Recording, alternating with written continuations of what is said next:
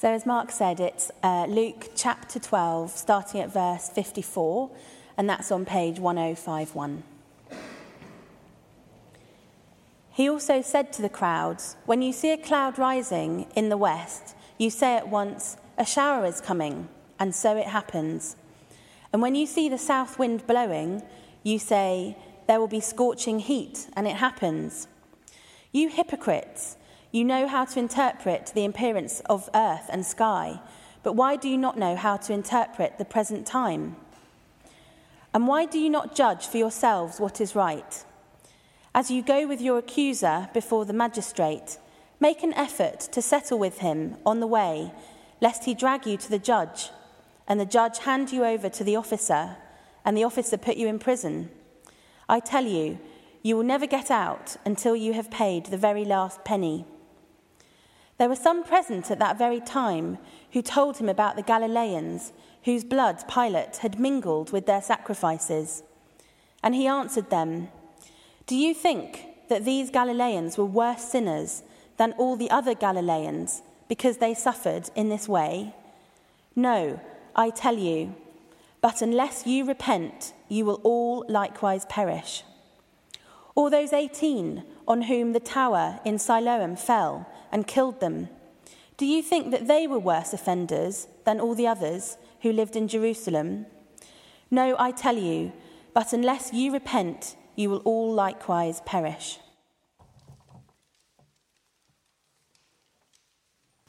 Well, let me add my welcome to you. My name is Simon Dowdy and I'm the Minister of Grace Church, and it's very good to have you with us this morning as we look at this tricky, difficult question: what on earth is God doing in his world? Now, we just had the Bible read, and I'm going to be focusing this morning on that reading from the Bible, so do please keep the Bible open at Luke chapters 12 and 13, page 1051.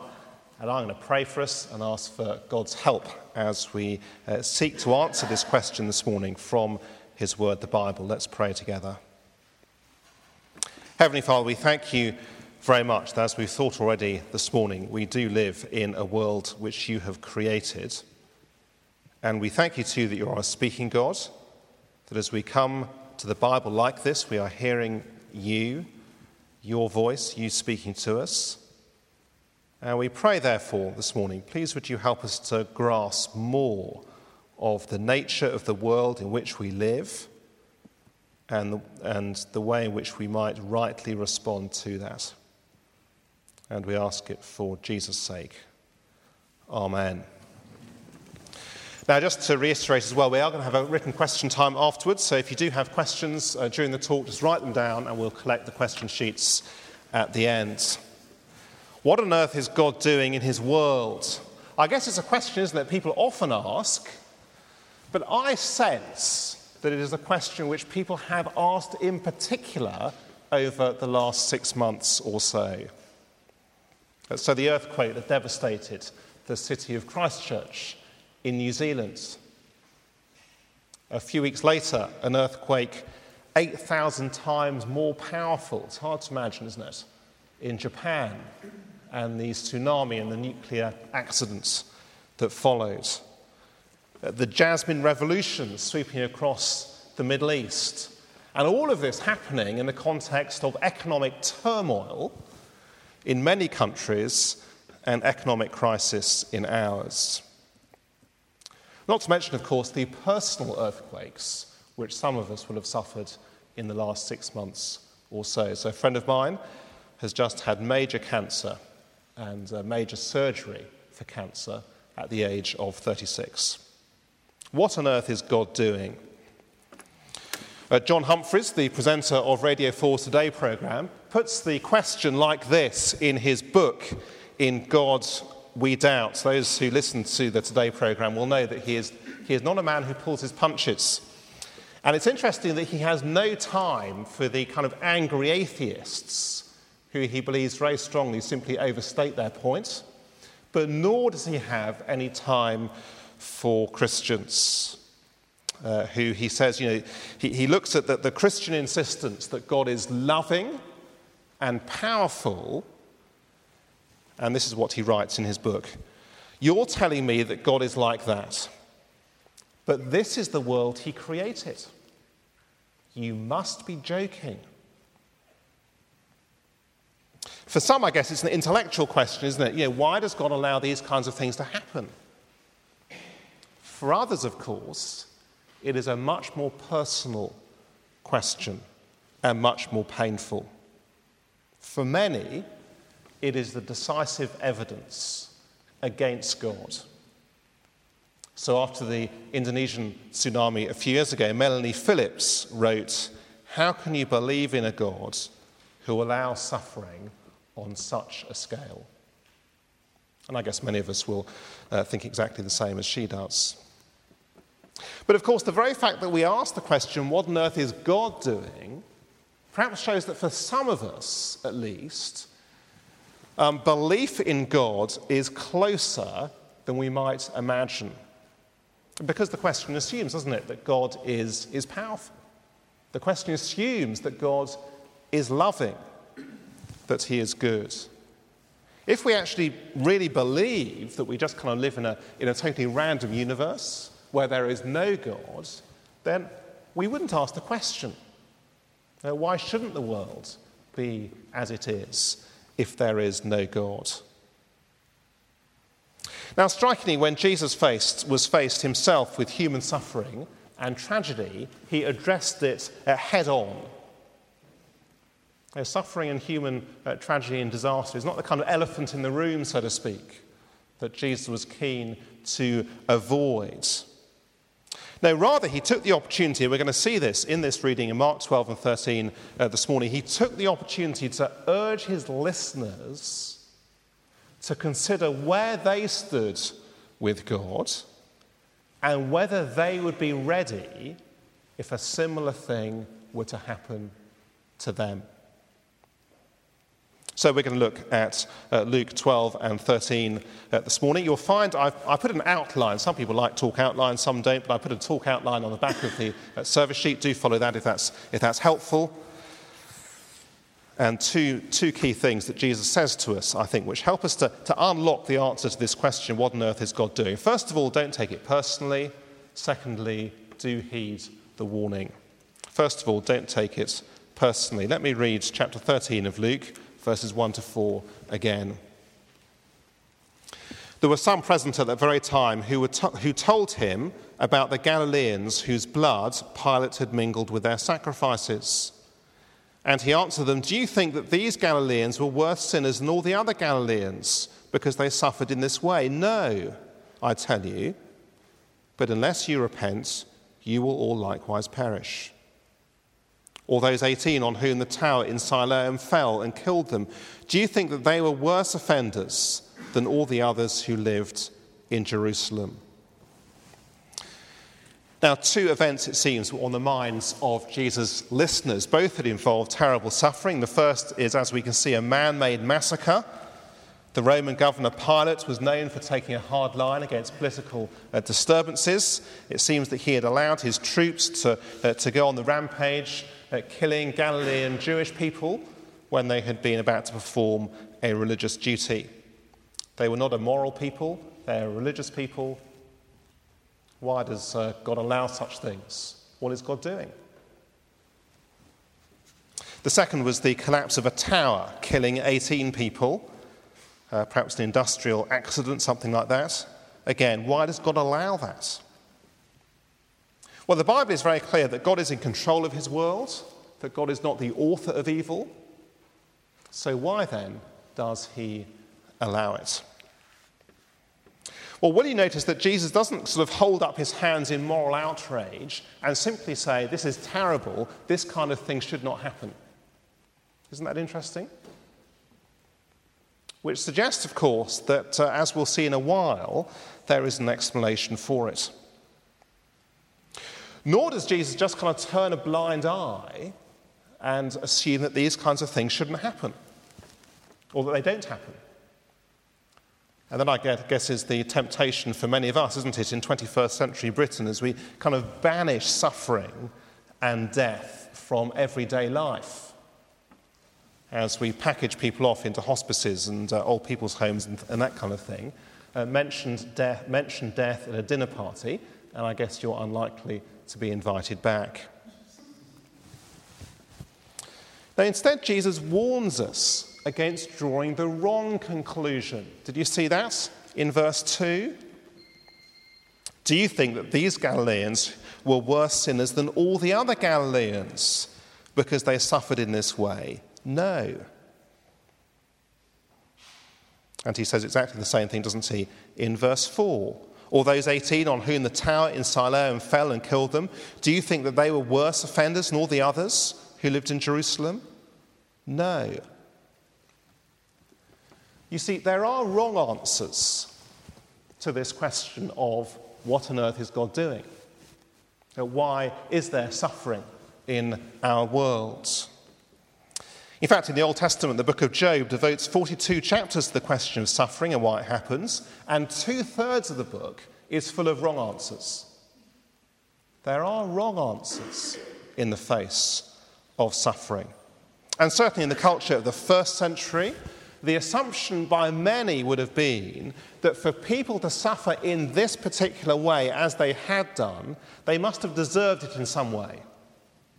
Either because of something they had done or something in their kind of family had done, that they got what was due to them. They had it coming to them for some reason. Now, I guess we don't come across that too much, do we, in our culture, because so much of the way in which we think has been shaped by the teaching of Jesus and the teaching of the Bible. But I remember very clearly a few years ago when we were living in the East End, a Muslim family who are neighbours of ours who just lived 3 doors next to us were going through the most terrible time, which culminated tragically in the death of their son. Now, their assumption was, with their backgrounds, that Allah was particularly angry with them, that they were suffering specifically because of something which they or their extended family had done. Think of a friend who works in Thailand with its predominantly Buddhist culture, and she says that on the whole it is a society which is lacking in compassion for the sick or the poor or the marginalised. Now, why is that? Well, because in Buddhist culture you get the kind of life that you deserve. So notice that Jesus insists that there is no evidence whatsoever that those who suffer in this world are worse than any others. You cannot point the finger and say, well, of course, that is why they are suffering. They had it coming to them. In other words, you and I are not to draw the wrong conclusions about what God is doing in his world. It's not that the Japanese or New Zealanders are worse than any others. And it's the same, too, at the level of personal suffering. We're not to draw the wrong conclusion when someone finds they are suffering terribly, inexplicably. We're not to draw the wrong conclusion when people face hardship and suffering. It's not that God has it in for them. Don't take it personally.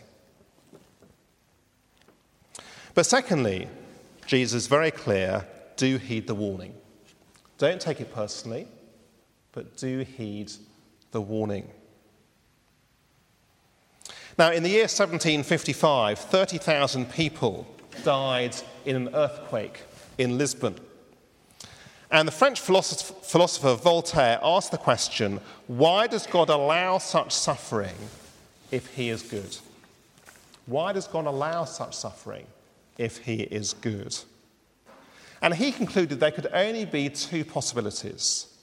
Either that God is good, but not powerful, and therefore he is unable to prevent terrible suffering, or he is powerful, but not good, and therefore unwilling to prevent terrible suffering. He argued that if a good and powerful God exists, he would not allow pointless suffering and evil. And I guess, like Voltaire, we can perhaps be quick to assume that suffering in our world is pointless. But of course, there's a major flaw in that. It does make the assumption that if evil appears to be pointless to me, if suffering appears to be pointless to me, then it is indeed pointless. But of course, the fact is that just because I can't see or imagine a good reason why God might allow something to happen, it doesn't mean there can't be one. Now, I guess many of us can relate to this, can't we, at a whole range of levels. So, those of us who have suffered to some degree, I guess often we kind of look back over that over time, and we may well be grateful in part for it. Perhaps for what we learned about ourselves, or for the way in which we felt it developed our character. Not grateful for the suffering itself, but grateful for something of what came out of it. Now, in fact, from God's vantage point, there is good reason for all suffering, because suffering comes with a warning. Let me read again verses 2 to 5 and see if you can spot it. Jesus answered them, "Do you think that these Galileans were worse sinners than all the other Galileans because they suffered in this way? No, I tell you. But unless you repent, you will all likewise perish. Or those 18 on whom the tower in Siloam fell and killed them, do you think that they were worse offenders than all the others who lived in Jerusalem? No, I tell you, but unless you repent, you will all likewise perish." Now, we said that you can't draw a direct link between the suffering of the individual and what they have done. But notice here that Jesus does not assume that those who suffered under Pilate or those who were killed when that tower collapsed, he does not assume that they didn't deserve their fate. Isn't that very striking? Here is Jesus Christ, the most loving, compassionate man to have walked this earth. And Jesus assumes they did deserve their fate, but, and I guess this is the really important point, no more so than anyone else, because it is what all deserve. Now, that's a big thing to say, isn't it? So in order to grasp why that is, notice these next three subheadings on the outline. First of all, that suffering is the result of man's rebellion against God. Suffering in our world is a result of mankind's rebellion against God. Because when God created the world, he created a good world. He created a perfect world. As we read the Genesis account of creation, as God steps back from having created his world, what does he say about it? It is good. At every stage of creation, we are told it is good, it is good, it is good. That is the refrain of creation. But tragically, it wasn't long before mankind had rebelled against God, rejected God, deciding that they would take the crown instead of God, so to speak, and live as God in God's place, and push God to the margin of their lives. Now, that is what the Bible calls sin. It is the attitude which says, I will not have God to be God over me. I will run my life my way as best I see fit. And much of the suffering we see in the world is a result of that. It is a result of sin. The abuse of ourselves, the abuse of others, pride, selfishness, greed, prejudice, divorce, violence, war, and so on. Or the abuse of our environment, pollution, environmental destruction. You see, we live in a world, don't we? And we look at our world, we look at perhaps at our own lives, some of us. We look at the newspapers, we watch the news, and we cry out, there's something wrong. And there is.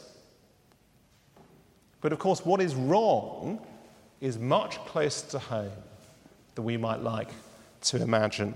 It is our sin, the consequence of putting ourselves in the driving seat rather than God. And God in turn gives us over to the consequences of our sin. He releases his restraining hand from us, which means that the consequences of our rebellion against God are seen throughout our lives and throughout the world in which we live.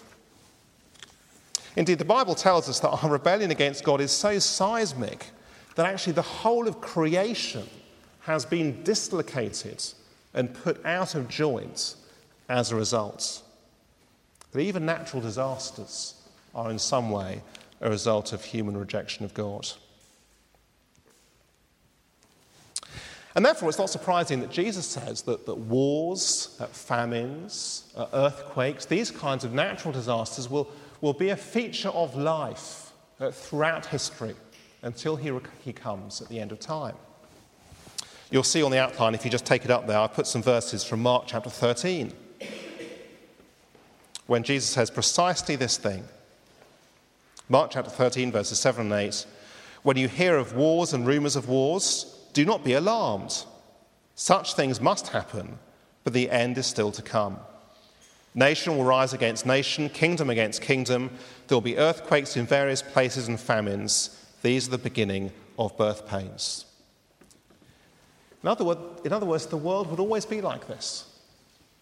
There will always be these kinds of natural disasters throughout history. We live in a good world because God created it to be good. But we also live in a world which has been dislocated and twisted by man's rejection of God and rebellion against God. So, just think of something like water. Water is a brilliant thing. We need it to survive. We need it to irrigate crops and so on. But water also has terrific power to destroy. Witness the floods in Queensland, Northern Australia, a few months ago. Or the tectonic plates, whose movement causes earthquakes. I discovered recently that they are essential for human survival. In the book Rare Earth by geologist Peter Ward and astronomer Donald Brownlee, they demonstrate that tectonic plates are essential for the survival of the Earth and for the survival of human beings. They say that for the survival of continents, for maintaining a careful balance between mountains, earth and sea, that for acting as a global thermostat, for ensuring the right level of elements in the environment, tectonic plates are essential for all these things. And they conclude in their book, it may be that tectonic plates are the central requirement for life on the planet. Their point is very simple, that if tectonic plates didn't move, the result would be mass extinction. We'd have to say, wouldn't we, tectonic plates are a good thing. But of course, when they do move, the results can also be devastating. We live in a good world, but a world that has been dislocated by man's rebellion against God. The reason for suffering is not because God is evil, not because God is powerless. But second subheading there, suffering is a warning of God's final judgment. And I wonder if you noticed in that reading how Jesus uses suffering as a warning. Have a look again at verse 3. No, I tell you, but unless you repent, you will all likewise perish. Verse 5, no, I tell you, unless you repent, you will all likewise perish. Now, the perishing that Jesus has in mind here is perishing on the judgment day. He's been talking about that at the end of the previous chapter. Have a look back to verse 58. As you go with your accuser before the magistrate, make an effort to settle with him on the way, lest he drag you to the judge, and the judge hands you over to the officer, and the officer puts you in prison. In other words, if someone is taking you to court, you know, don't you, the sensible thing to do is to get an out-of-court settlement before it's too late. If not, you run the risk of paying the full penalty. In the same way, Jesus says very clearly, doesn't he, here, that the judgment day is coming, and therefore now is the time to get things sorted out with God. So perhaps you imagine you're driving along a motorway in your car and a warning light appears on the dashboard. And actually you know full well, don't you, that it'll be a total pain to have to take your car to a garage. You won't be without the car for a day or so to try and find out what's wrong with it and get the fault fixed. But you also know that if you ignore the warning light, the likelihood is that something far worse will happen, which will be far more expensive and far more inconvenient. Well, similarly, says Jesus, the existence of suffering, it's a constant warning to us that there is something wrong in our world. If we do nothing about the warning, something far worse will happen.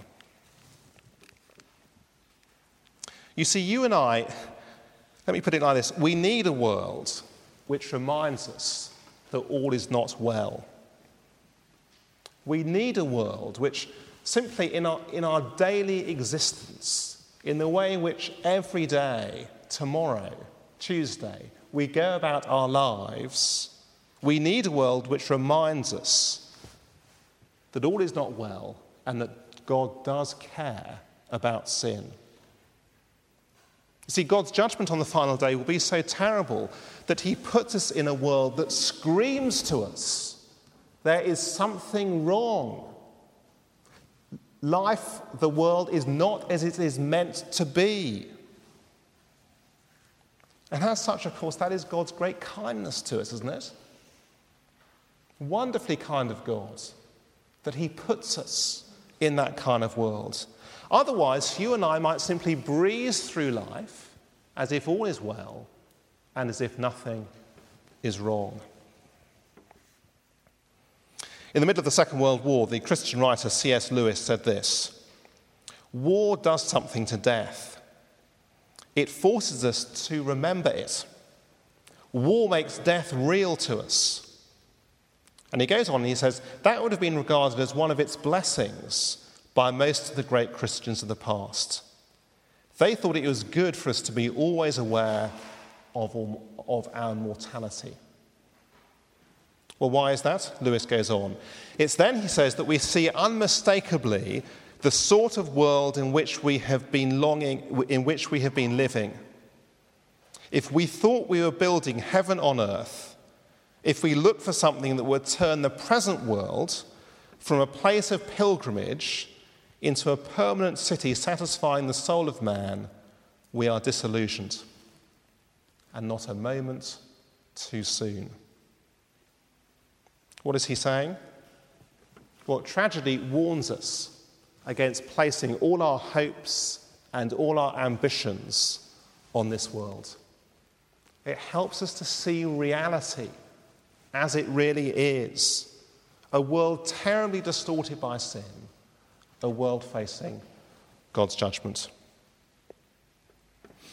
Which is why, thirdly and finally, suffering is a call to act now. Again, I wonder if you noticed how Jesus finishes by calling his hearers to take action. Did you notice that? As twice he says, "But unless you repent, you will all likewise perish." It's why Jesus urges us in verses at the end of chapter 12, in verses 54 to 56, to read the times. Let me read for us chapter 12, verse 54. Jesus said to the crowds, "When you see a cloud rising in the west, you say at once, 'A shower is coming,' and so it happens. And when you see the south wind blowing, you say, 'There'll be scorching heat,' and it happens. You hypocrites, you know how to interpret the appearance of earth and sky, but why do you not know how to interpret the present times?" Why don't you understand the world you live in, says Jesus. You observe the weather. Those of us who are part of the Grace Church camping trip yesterday were observing the weather particularly keenly, and we took action as a result. And those who are planning to spend the night up at Crystal Palace on the hill last night did not, because they observed the weather and they decided to stay at home, despite the rather feeble excuses, I may say, from one or two. Nonetheless, they took action, having seen the weather forecast. But, says Jesus, how we do that, but we fail to interpret the world around us. Jesus calls us to urgent repentance. Repentance simply means to turn around. It is to say to God, I've made a complete mess of my life. Please will you forgive me? From now on, please will you be in charge of my life instead? Well, you say, how do I know that God will listen? Well, because at this stage in Luke's Gospel, Jesus is on his way to Jerusalem, where he knows he will endure the most unjust suffering of all. Unlike us, Jesus was truly innocent. Jesus never sinned. He died the death we deserve. He bore the judgment of God that is rightly ours, so that those who do repent might be forgiven and stand before God on the final day, on the final judgment day, as forgiven people. Indeed, Jesus died to bring his people to a new world, a new creation, where there will be no more suffering. It's very striking. The first 2 chapters of the Bible describe a perfect world, and the last 2 chapters of the Bible also describe a perfect world. No more tears, no more death, no more pain, no more suffering. So often in the question, when we're faced with a disaster, we ask the question, what is God doing? How can God allow that? What on earth is God doing in his world? But God has done something. Jesus has died. It's why Jesus can call us to repent, to get things sorted out with God, that we might be with him as forgiven people in the new creation. Now, if you've never done that, we'd love you to join us on our next Christianity Explored course. You'll see on this insert where there's the place to fill in questions, there are also details of Christianity Explored, which is a 6-week course. We run it sort of 3 or 4 times a year here. It's run in churches up and down the country. It's a brilliant course, either as a kind of introductory course to the Christian faith or as a refresher course for those who kind of want to go over the basics again. And we plan to run the course on Sunday mornings, but as you'll see, if you can't do Sunday mornings, then there's a box to tick for those who can't do Sunday mornings. That would be a really excellent course to sign up for. And why not come and talk to me afterwards as well? I've got a little booklet here, which I'd love to give to you, called Mere Christian, if you want to think about things a little more. But it's very striking, isn't it, how Jesus turns the tables. I don't know about you, but I think we're very quick to ask the question, what on earth is God doing? What are you doing, God, in your world? But I think it's very striking, isn't it, here, how Jesus, the man of great compassion and love, how actually he turns the tables on his questioners. And he says, what are you going to do? Are you going to heed the warning that the world is shouting at you?